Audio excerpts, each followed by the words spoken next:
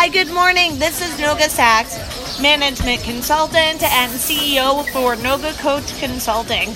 I'm here to talk to you a little bit more about the stonewalling which happens in business and the recruiting process. We had a good conversation about it yesterday. Actually, it's not a conversation because nobody was speaking but me. So it's more like Hamlet and his soliloquy. But anyway, okay, so you might have noticed that there is a lot of noise in the background.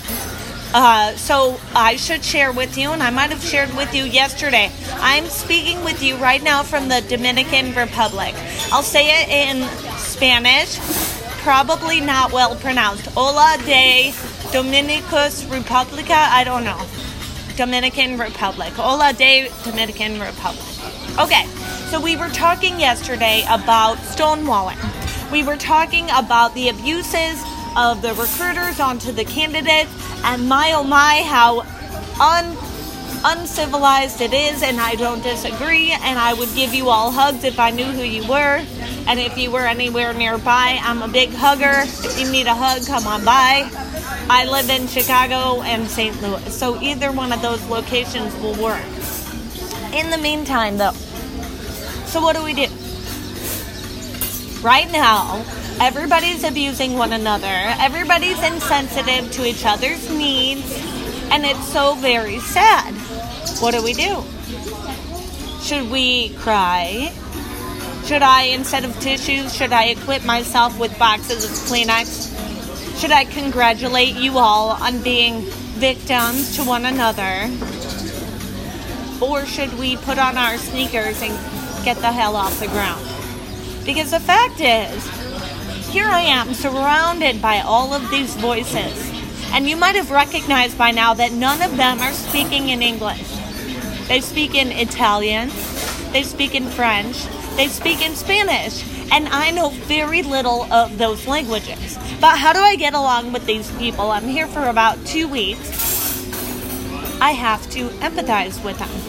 I need to learn to speak their own language. And I'm not showing off my polyglot skills. My second language is English, and that's pretty good. But my first language is Hebrew, and it's not so good. In the meantime, my Spanish, Italian, and French is really minimal, if at all. But if I want to get along with the people who are here on vacation with me, I have to learn to speak their language. So I was in the pool yesterday, and there was a really cool game of water polo or pool volleyball. Of course, I can't tell the difference between the two games taking place. And I wanted to get around to the stairs. So I didn't want to get hit in the head by this guy who had a really strong back from the ball that he would hit. How do I do it? I don't sit there pulling out my violin, telling everybody what a victim I am that I don't speak your language. I don't bustle around like an American obnoxiously speaking English. No, I pull out the 2 words that I know in French. Maybe I know 3. Excuse-moi. They laughed at me. My terrible pronunciation. They understood exactly what I was looking for. They let me pass. I passed without being scathed. That's how. So at the end of the day, you're not a victim. At the end of the day, even if you don't have physical feet, you can stand up. You can stand up for yourself. You can empathize with the other party that you're looking to communicate with, to be productive with. When you're applying for a job, to just hit that easy apply thing and not even think about writing a really nice, relevant cover letter, you're silencing the job poster just as much as you're silencing yourself. How do you expect somebody to listen to you if you're not making your language understandable to the other?